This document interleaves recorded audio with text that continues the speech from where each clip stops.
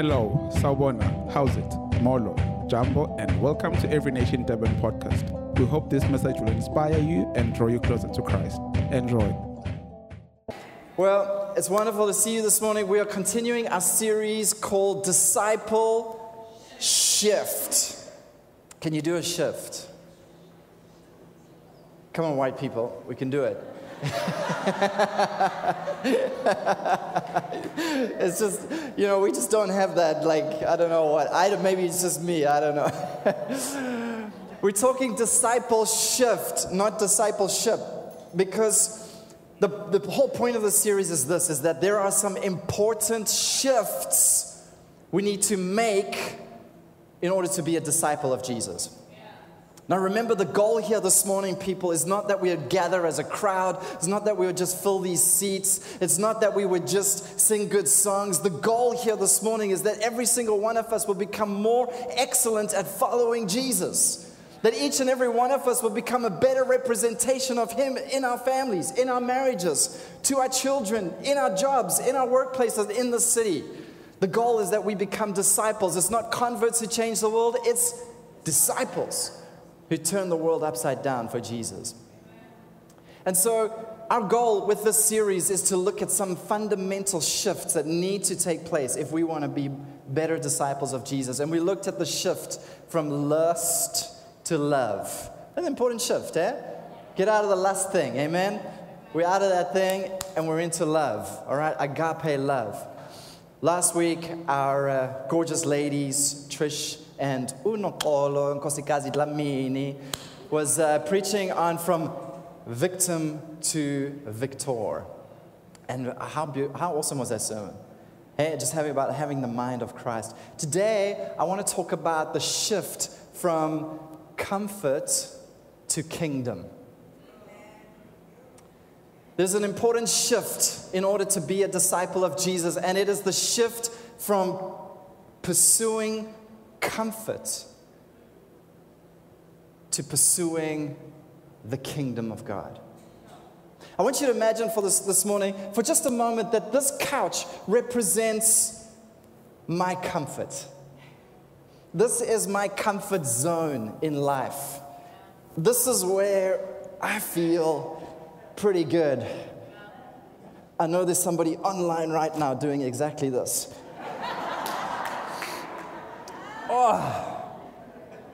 Oh, this feels good. Are you guys comfy? Because I am. I want you to imagine for a moment that this couch represents everything in my life that I am building here on earth to make my life better. This couch represents my stuff, my house, maybe it's my car, maybe it's my sofa. It represents actually my couch, yes. My favorite couch, my favorite chair, all the stuff I have, my savings, my retirement annuity, my insurance policies, my money in my bank, my savings, this is all my stuff, my cool man bag, my my cool handbag, ladies, my nice clothes, my wardrobes, this is everything, this is all my stuff, all right, that I like and I enjoy, that serves me. And it also represents all my relationships, all my peeps, all the people I like and enjoy and hang around. My people, my culture, my family, my friends, my canonis, my brothers, my sisters, my little gang, my hangout. This is my comfort zone. This is the little zone that I build in my life to make my life comfortable. And you know what? Some people spend their entire lives building this couch. This is their highest purpose, to have a comfortable life, to have people around them that they like and that like them, to have stuff that they like. This is their ultimate aim and purpose in life, is just to live a comfortable life. In fact, if we look at media today, what is media selling us? What is the world trying to sell us? Is it not a comfortable life? Is it not a more restful, a more luxurious, a more status life in this world? Everything that's being pumped at us online, everything is all about you and your comfort and your little zone. And many people spend so much time just building this comfort zone. But you know what? When we read the Bible, what we notice is that God keeps calling people out of their comfort zones. Abraham was really chilled in the Ur of Chaldeans, hanging around his people, in his tribe, in his culture, just, his family, his zone of comfort. And God said to Abraham, leave your country and your people and go to a land that I will show you. In other words, if you want to follow me, and if you want to live for something that's bigger than your little comfort, it's going to require you to leave your comfort zone. He is the father of our faith. That's where the whole story starts. The whole story starts with somebody leaving their comfort zone. In fact, if you look around life today, that anything that's really good or beneficial to humanity was started by somebody who left their comfort zone. This church was started by somebody who left their comfort. Their people, their family in Cape Town, they moved up to Durban with their wife and small baby, and they started this church that we get to enjoy today. It wasn't me.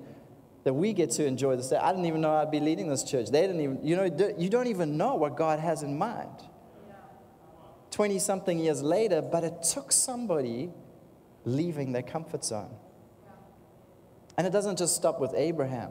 Look at Moses, hanging out with the sheep, chilling in the desert, not much to think about other than sheep things. And what does God do? He says, nah, I've got something bigger. I want to build a nation out of a whole bunch of slaves. And I'm going to send you to the most powerful man on the earth. And you're going to speak to him and tell him, let my people go. And Moses is like, nah.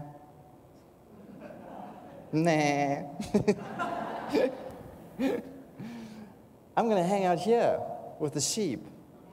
He tries to protest. Why did he protest? I can't speak. I can't talk very well. What am I going to say to him? Who am I to go? Who shall I say sent me? All these questions, all these things he had to against God. Why was Moses protesting? Because it was out of his comfort zone that God was calling him. And it doesn't just stop with Abraham and Moses. It goes on to the disciples. Leave your nets. Follow me, and I'll make you fishers of men. Okay. Well, hang on. If you think about it, even Jesus had to leave the comfort of heaven and the fame and the fortune and the riches and the power of heaven and come and become a man and humble himself and become a man and become poor for our sakes so that we might become rich. Even Jesus had to leave the comfort of heaven in order to achieve the purpose of God. What does this teach us? Is that if we want to live for something higher than our own lives, we're going to have to leave our comfort zones. And Jesus even taught this. He said in Matthew chapter 16, he says, if any man wishes to come after me, what does it say? Come on, let's read this together. Then Jesus said,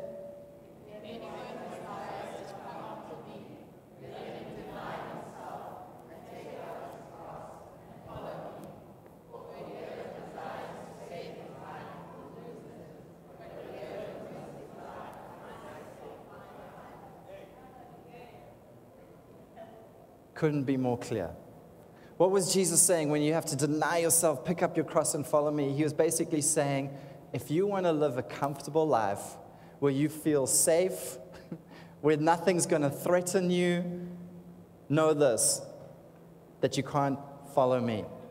Because typically, he's going to take us out of our comfort zones. So the point is this morning is that we can either live a comfortable life or we can live a kingdom life. And I want to ask you the question, which one are you pursuing? Let's unpack this more. Let's go to Matthew chapter 16, but let's pray before we get into the word. Father in heaven, we come before you this morning. And we thank you, Father God, that your plans for us are good. And that everything good starts with your word. Your word, Lord, brings life, healing, and direction. And so we treasure your word more than our daily bread. And in this moment, we boldly confess that our minds are alert and our hearts are open. And we say, speak, Lord, for your servants are listening. Amen. Are you in Matthew chapter 16? Let's look at verse 13. It says the following. When Jesus had come into the region of Caesarea Philippi, he asked his disciples, saying, who do men say that I am? Who do men say that I, the Son of Man, am? And they said to him, some say John the Baptist, some Elijah, and others Jeremiah or one of the prophets. And he said to them, but who do you say I am? And Simon Peter answered and said to him, you are the Christ, the Son of the living God. And Jesus answered and said to him, blessed are you, Simon Bar-Jonah, for flesh and blood has not revealed this to you, but my Father who is in heaven. And I also say to you that you are Peter, Cephas, and on this rock I will build my church, and the gates of hell will not prevail against it. And I will give you the keys of the kingdom of heaven, and whatever you bind on earth will be bound in heaven, and whatever you loose on earth will be loosed in heaven. Sport, I've got a bit of a boom here this morning. Can you get that? So I know you guys have heard this passage really well many times before, and we know it very well. What is actually going on in this passage? Well, you know, sometimes we can read passages like this, and we can be like, the gates of hell are not going to prevail against the church, and I got the keys of the kingdom, and we take these verses, but sometimes we can lose just how incredible this moment really was, because we were not actually there in the very setting where Jesus was. Where were they when Jesus said these words? What was that verse 13 say? When they came to the region of Caesarea Philippi. Now, I want to show you a picture of Caesarea Philippi this morning. AV, if you wouldn't mind just going to the next slide. All right. This is an artist's reconstruction of the town or the city called Caesarea Philippi. And as you can see, at that time, it was a Roman town. It had been conquered by the Romans. It was a Greek town before that. And it's a very interesting place that Jesus comes to. He walks all this way. And everything Jesus does is strategic, people. Okay? There's not one word that's kind of just in J. I just said that, but didn't really mean it or whatever. Everything about him was just so strategic. Even the places where he chose to reveal certain revelation to us. He arrives at this place called Caesarea Philippi, at this Roman town that has been conquered, previously the Greek town. And I want you to notice that this town sits at the base of Mount Hermon. That big mountain over there going up to the right is Mount Hermon. So this town, village, city is at the base of Mount Hermon.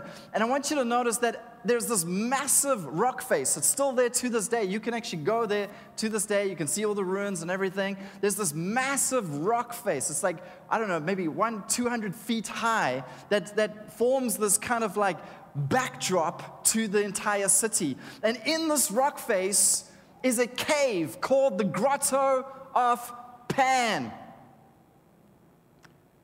not Peter Pan. A different kind of pan.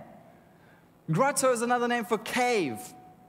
This cave, right, went down into the mountain. It was really deep. There was water in there. A stream flowed out of there, forming the river called the River Banias. That river flowed out of the cave through the city and down. It was quite a significant river. And they called that cave the Grotto of Pan because Pan was a pagan god that used to be worshipped in Greek mythology and Greek religion, and then was adopted by Romans. Pan was that god that looks half man, half goat. You've seen him. He's got like goat legs and goat horns, but the torso of a man and the face of a man. And this god was the god of fertility, flocks, herds, livestock, all of that sort of thing. And so they worshipped Pan in that cave because they believed it was in this cave that the gods, including Pan, would go and hibernate during the winter and then come out again in the spring. And so what people used to do was they would go into those caves and they had built temples and shrines into that rock face that are still surviving to this day. You can see them. To this god called Pan. They would come and bring offerings. There would be sacrifices taking place there. And all manner of pagan licentiousness, prostitution, bestiality, all sorts of stuff that I can't even mention here in church was going on in that cave. It was like a massive idolatrous thing happening. People used to travel all over because they believed it was from all over to be there because they believed it was a sacred site. They believed that the Grotto of Pan was the gate to the underworld. That's where the gods would go to the underworld and resurface from the underworld. So I want you to imagine that in people's minds, there is this gate of demonic coming out. All right, they didn't think it was demonic, they just thought it as gods, coming out onto the earth, influencing humanity and causing all manner of destruction, child sacrifice, you name, whatever you can imagine, it was happening there at the Grotto of Pan. Jewish men would not even go near Caesarea Philippi. Remember, this was probably the northern part of Israel when the kingdom divided under Jeroboam. This is where Baal worship started as well. It just morphed into Pan worship over the years. So this was a detestable sight. Jewish people coming from the southern kingdom would not even go near this place because of the licentiousness that was happening in the city, because of the idolatry and the worship happening in the city. And it was detestable to them. But what does Jesus do? He takes them out of their comfort zone. And he brings them to this very place. And I want you to imagine that this is now the backdrop for his conversation with his disciples. It's at this backdrop that he then says to them, "Who do men say that I am?" On that backdrop, I need a Peter this morning. Lango, can you come and be a Peter this morning? Langer is my Peter.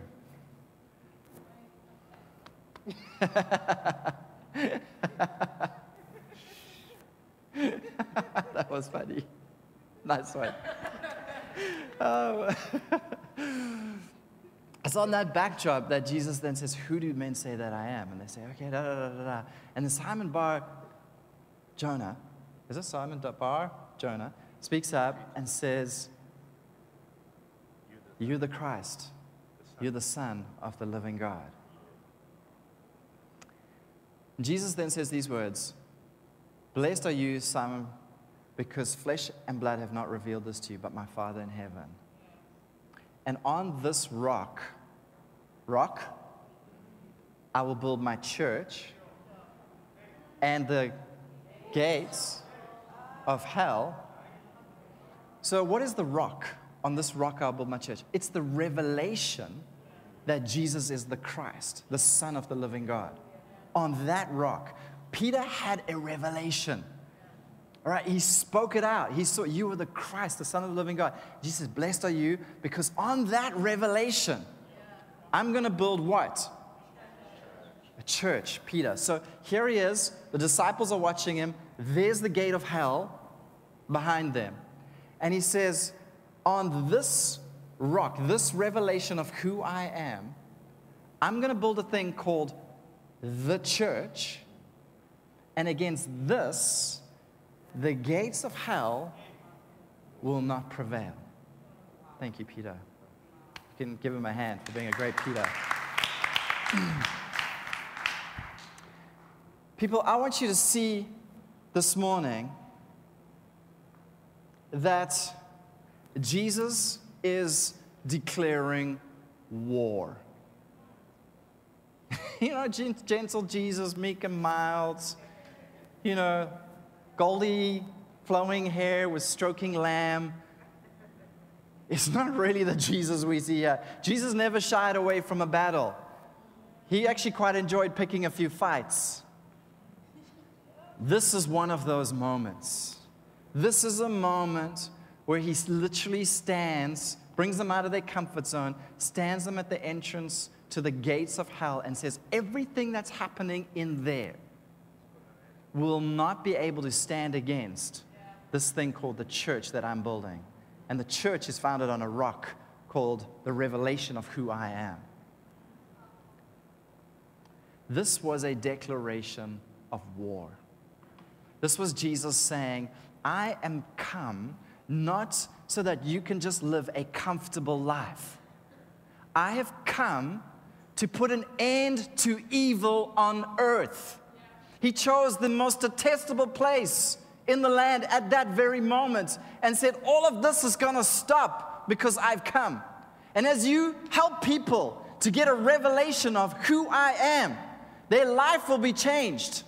And from that, a kingdom will be built. And that kingdom is so strong and so powerful, it will pull down empires and it will change whatever's happening in there and make it the kingdom of God on earth. And guess what? I'm going to give you the keys of the kingdom. And whatever you bind on earth, like this kind of stuff, will be bound in heaven. Whatever you loose on earth will be what's loosed in heaven. In other words, I want heaven on earth. And I want stuff like this to stop. This is a declaration of war. This is him summoning his troops together and saying, guys, this is not about a comfortable life. I want you to see that you're engaged in a battle. There's something bigger to live for here than your own comforts. I want heaven on earth, and I'm going to give you the keys. I'm going to give you the authority. I'm going to give you the ability, and you can do it. You are not to be intimidated by evil. You are not to shy away when the world is getting rotten and steeped in corruption and everything is wrong in the workplace. This is your moment. This is what you were born for. Don't shy away.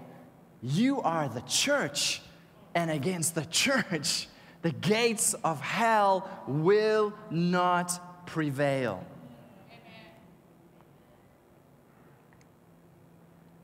I don't think I need to elaborate this morning on how the gates of hell are prospering in our very own city and in our nation. I don't think I even need to elaborate on how we're witnessing security guards getting their heads split open on videos and how women are not safe to take Bolt rides or walk down the road at night, or boyfriends chopping up their girlfriends in our city, in our nation. How teenagers are just being led astray into all sorts of damaging evil. How our nation is literally being strangled by a grip of corruption and greed. How we're seeing neighborhoods getting wrapped up in addictions, literally entire neighborhoods wrapped up in drug addictions that are destroying families and lives. People, I don't think I need to tell you that there is a gate of hell in our very city that's pouring out evil into this earth and influencing and changing people's lives. And you know what? In the midst of all this chaos that's going out there, Satan comes along to the church and he tries to deceive the church and say, all you have to do is build a nice little couch. Just make a comfortable couch. Don't look out there. Just sit here and get comfy and make sure you got your insurance, and make sure you're comfy, and that you got your place, safe place, and just watch another series, and just don't worry about that. Live a nice, comfy life.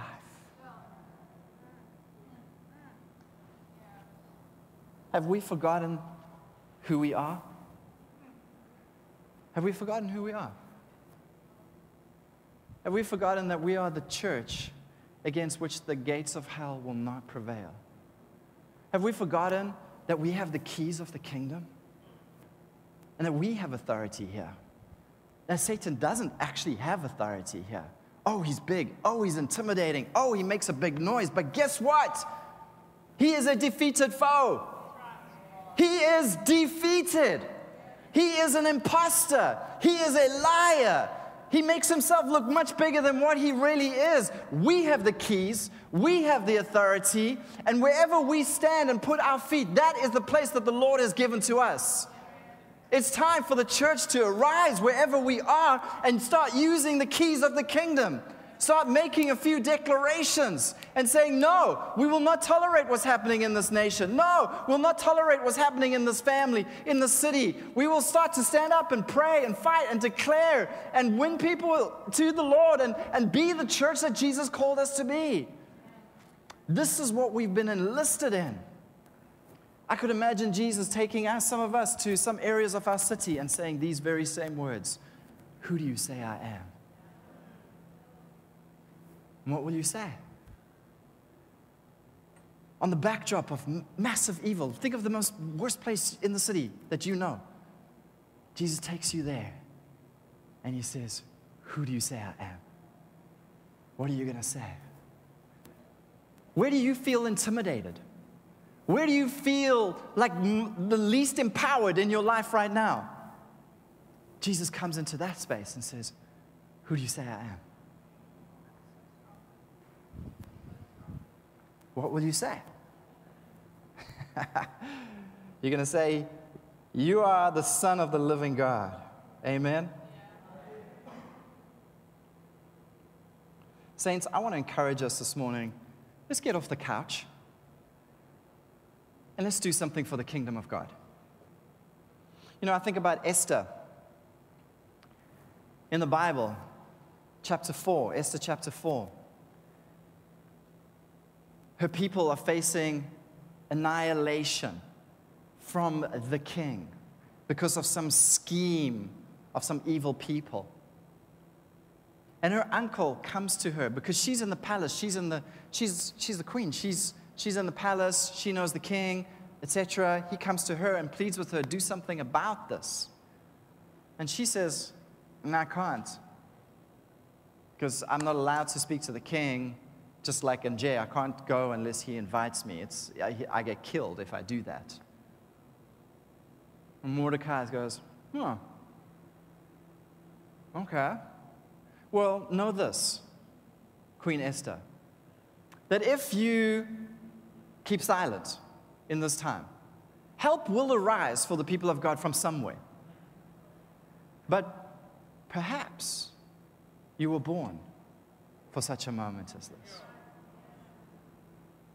Why did Esther protest at first? Because she didn't want to get killed. Because she didn't want to leave the comfort zone. She didn't want to step out, put herself out there, risk a little, whatever. Come on, we're all the same. You know, I remember Jesus telling me to go to my Hindu neighbors who were struggling to have a child. And he told me, go read Genesis to them. Tell them how every barren womb opened. I'm like, oh, Jesus.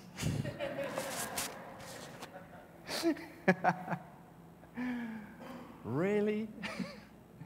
That is so out of my comfort zone. Hi. How you guys? Yeah, I'm also great. Hey, I wondered if I could come in and just read something encouraging to you. Yeah, sure, come on in. What a powerful, beautiful moment where they were so touched. But you know what? Before that, I had to listen to One Way Jesus 25 times.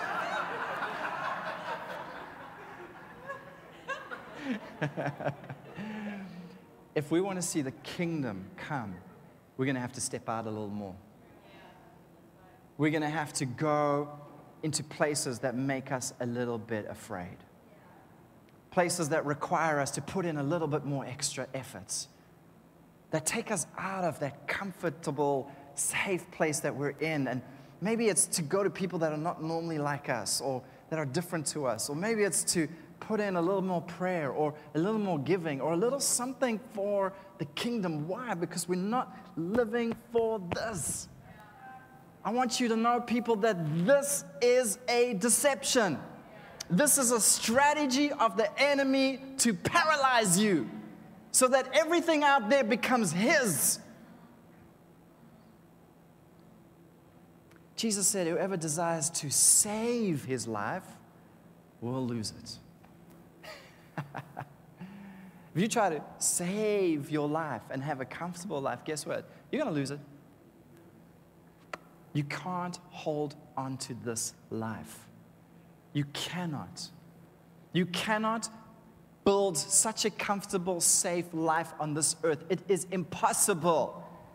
Thieves break in and steal. Stock markets crash. Nations go to war. Let me tell you something. If you're banking just on having a comfortable life here, you are anchoring yourself on something that is completely shaky. You've been deceived. Shift from that false image and God and start serving the God of the kingdom. Jesus said this in Luke 22, verse 29. He said, I bestow upon you a kingdom, just as my Father bestowed one on me. I want you to know this morning that you have been given a kingdom to build. Wherever Jesus went, his number one sermon was the kingdom of God. Repent, for the kingdom of God is near. All he preached about was the kingdom of God. He gave his life to the kingdom. And he told us in Matthew 6:33, seek first the kingdom, not stuff, not comfort, not this like idolatrous lifestyle that the world is trying to sell you. We have been given a kingdom to advance on this earth. It has been bestowed upon us. Many Christians sit their lives in church not understanding this, serving the false god of comforts all their days, not realizing that a kingdom has been bestowed upon them.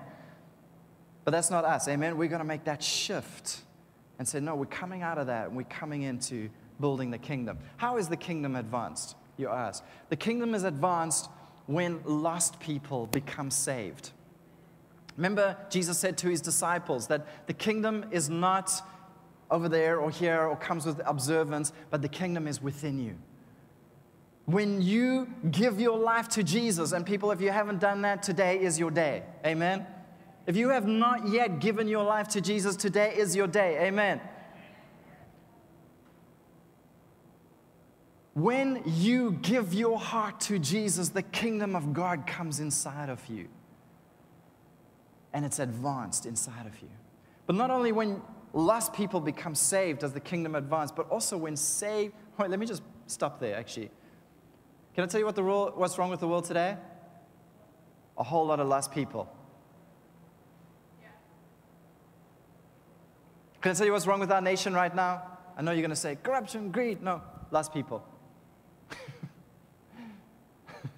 That's what's really the problem. All right? Lost people are children of Satan. That's what Jesus taught. And they are gates of hell. And they bring forth all manner of hell upon the earth. So what's the answer to building the kingdom of God on earth? Let's get people saved.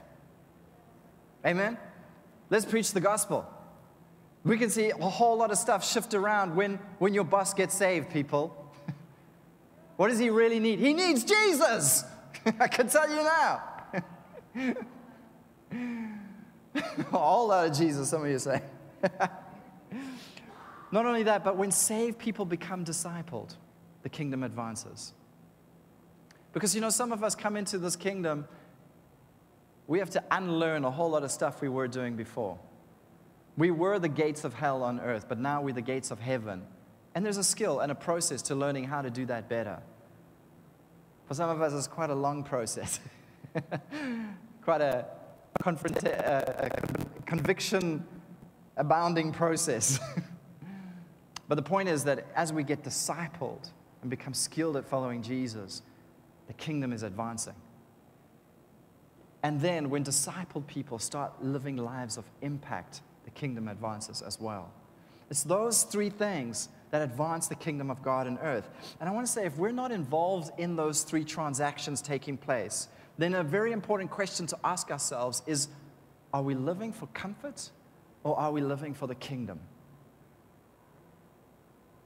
In Revelation 11 and verse 15, it says, the kingdom of the world has become the kingdom of our Lord and his Messiah, and he will reign forever. There's going to come a day when Jesus will come back, and everything in this world will become his instantly. He's coming back with his angels in flaming fire, and he's going to come and bring judgment on the earth. Everything that is wrong with the earth will be put right in that moment. And there are many Christians, listen to me, church. There are many Christians who are saying, Jesus, come back.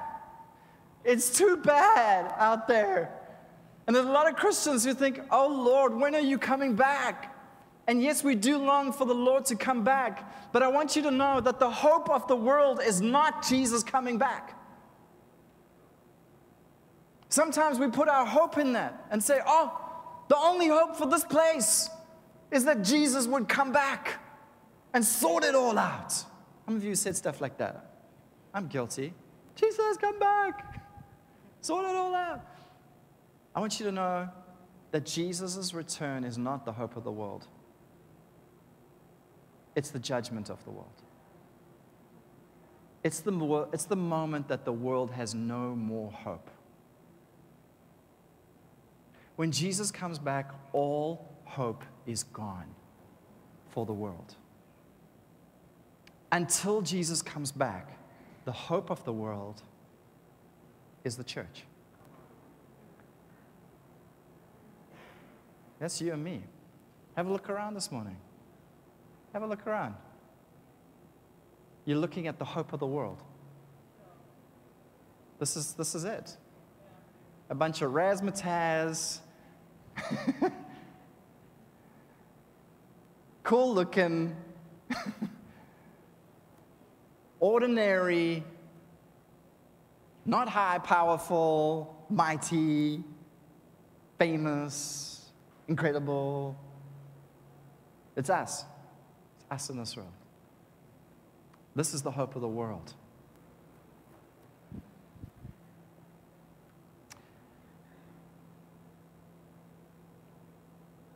I read this thing from John G. Lake this week, and it just hit me really hard. John G. Lake came to South Africa, and there was an outpouring of the Holy Spirit, a revival that happened here in South Africa that was just 100 years ago, that was phenomenal.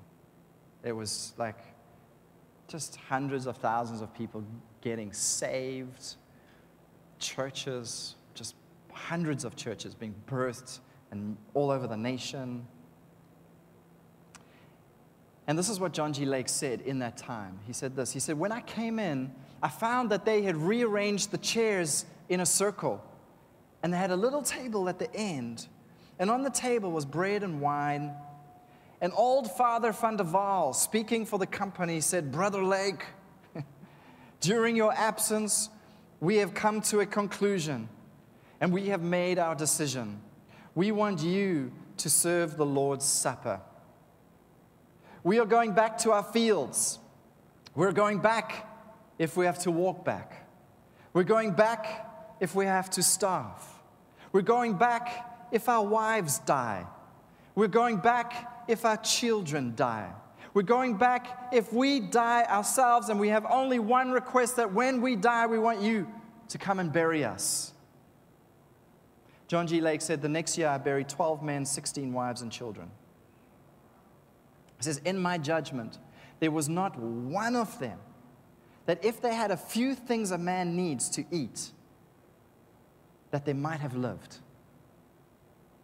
And he said this, he said, friends, when you want to find out why the power of God came down from heaven like it never came down before since the time of the apostles, there is your answer. That is the kind of consecration that established Pentecost in South Africa.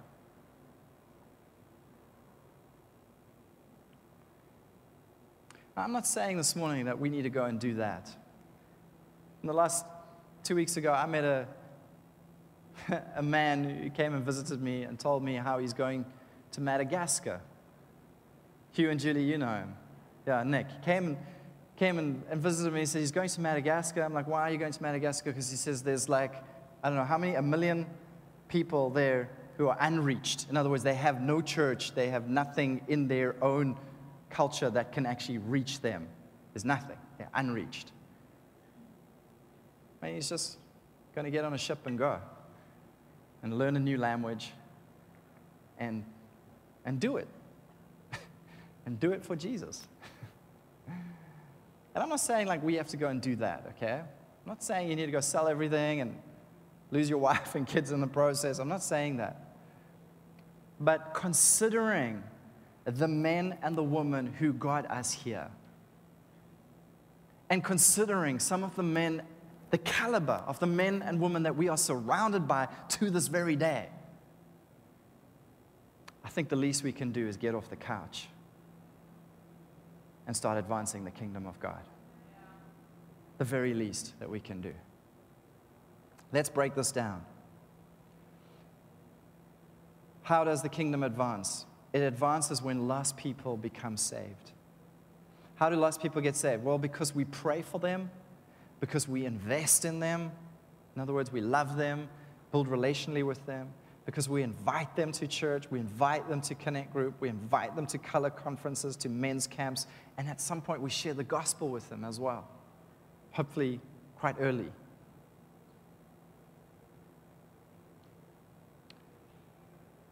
When saved people become, how do saved people become disciples? They become disciples when we pray for them, when we train them, when we coach them through the BFC, amen? And when we counsel them on life's decisions, who they're going to marry, what kind of life they're going to live, when they're going to do this with their business. We counsel them and train them and coach them. They become discipled. And discipled people start to live lives of impact when we pray for them, when we encourage them, and when we hold them accountable. I want to say, there's a couple verbs there. Can you see them? I underlined them. Pray, invest, invite, share, pray, train, coach, counsel, pray, encourage, hold them accountable. There's some verbs there. And I want to ask, are these verbs part of your life?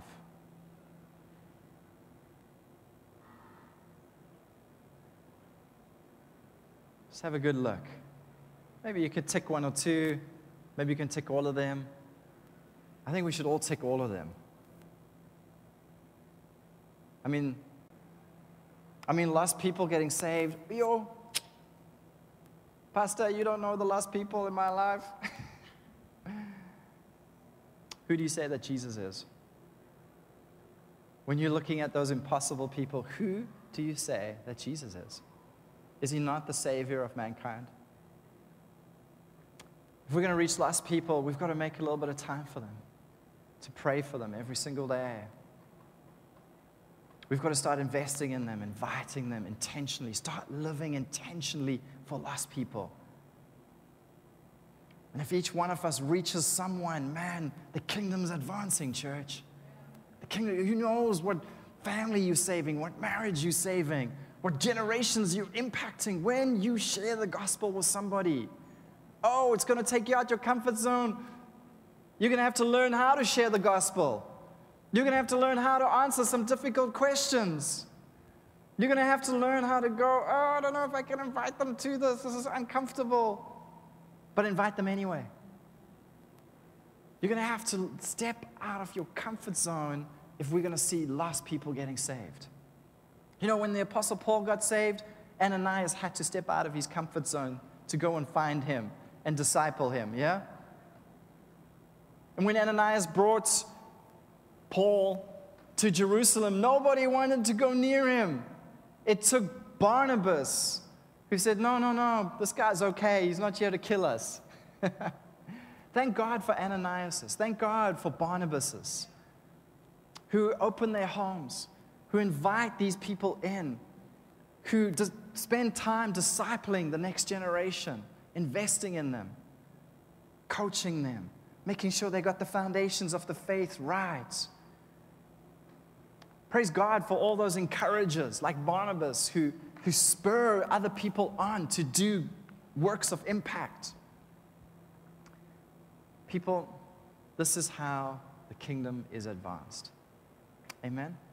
Ushers, if you wouldn't mind getting ready with communion, we're going to take communion together as a family. I want to just share this little story with you in closing. And you can start handing it out now. And if you get the communion, please just hold it in your hand because we're going to do it together. And if you're not a Christian and you don't know what this is about, then we just don't feel bad just saying, no, not for me. Okay? It's really okay. This is something that we do as Christians to unite with Jesus, okay? And to remember what he did for us.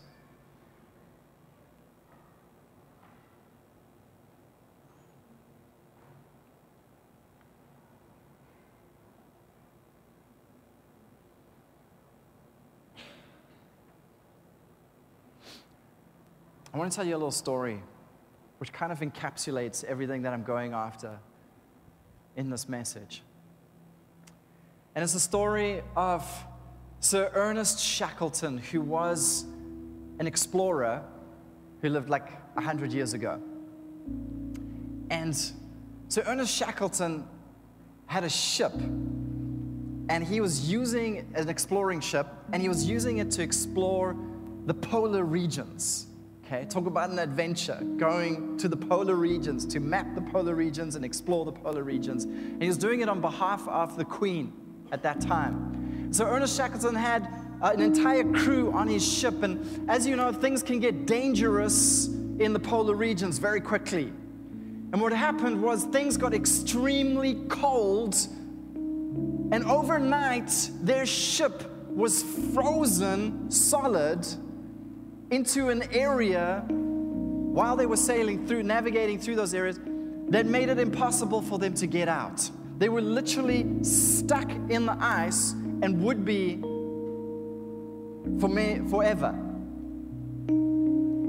They would run out of supplies and then eventually they would die on the ship. And so he made a hard call, and he gathered his crew together and he said, "Men, we're going to have to take these lifeboats off the ship. We're going to have to drag them 350 miles to the nearest open sea. And then we're going to have to navigate our lifeboats 1,000 miles to the nearest port of safety." What a challenge. What a massive challenge. And he said, "Men, if we're going to have any chance of making this journey, what we're going to have to do is travel extremely light." And at that moment, he reached in his pocket and he pulled out a few gold coins that he had. And he looked at his men and he threw them into the snow. He also pulled out a pocket Bible that was given to him by the Queen. And he flipped it open and he turned to Psalm 23, which we heard this morning during worship. What a coincidence. And a God incidence. And he tore out Psalm 23 and he paged to the front where the Queen had inscribed the Bible, and he tore out that page and he folded them up neatly and put them in his pockets. And he put the Bible in the snow. And he turned around and grabbed a boat and started walking. And his crew did the same. And miraculously, they made it with some losses along the way. But But I just thought that was such a beautiful illustration. Guys, the ship is sinking. And there's really one thing that matters in this world. Did people know about Jesus? Did they become a disciple of Jesus? It's the only thing that's going to save their life. And let me tell you something. I think some of us need to travel a little more lightly. We've been valuing these gold coins just a little too much. We've been holding on to a few comforts a little too much. Maybe we need to put down a few things so we can help others make the journey to eternal life. Can we bow our heads and let's pray? Let's all stand to our feet as well, please.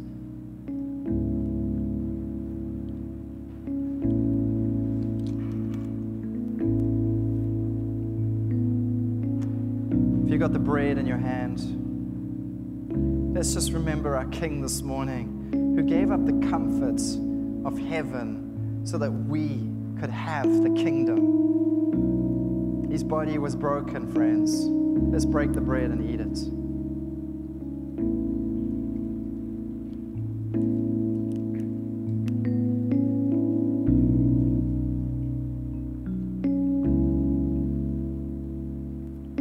His blood was spilled so we could have eternal life.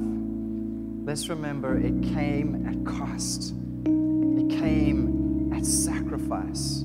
It came from a Lord, a Messiah who gave himself for us so we could have eternal life. And as we take this, let's recommit our lives to stop living for comfort and start living for his kingdom. Let's take the wine together.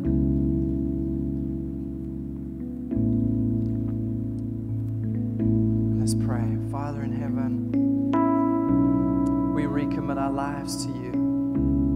We recommit our hearts to you. Lord, we make a decision this morning to let go of a few things that are slowing us down in this battle. We commit to just letting go of some of these things that are corrupting us, Lord God. And we make a decision this morning to pursue your kingdom on earth. We make a decision this morning to live again for your kingdom. And in that moment, Lord, where it's hard to share about you or testify for you, we're going to have something inside of us that says, no, not comfort. Comfort's not going to win. Your kingdom's going to win in this moment. Build a strength in us, Lord. Build a perseverance in us. Help us not to be deceived, Lord God, in these end times. In Jesus' mighty name we pray. Amen. Paul's going to come up and just send you guys. Church, let's stay in that attitude of prayer and open up our hearts to receive as I speak the word of God and release a blessing over us today.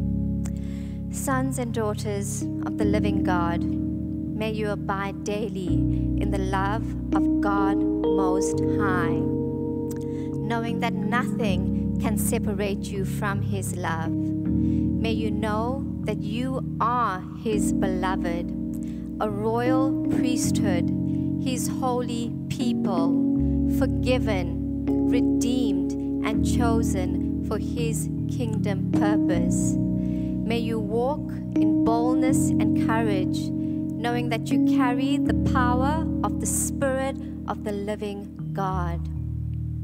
May you seek and pursue peace at all times. May you speak words of life and truth, that you may be a blessing wherever your feet tread. The eyes of the Lord be upon you, and His ears open to your prayer, for you are His righteous. May the God of all grace, who has called you to His eternal glory in Christ, Himself restore you, confirm you, strengthen you, and establish you. May the Father be glorified in and through your lives always. We thank you for your word, Lord, and we receive it now. In Jesus' name. Amen. Amen. Amen. Thank you for tuning in. For more messages like these and other resources, you can visit our website at endurban.org. Remember to subscribe to our podcast channel to stay up to date with the latest sermon. Be blessed.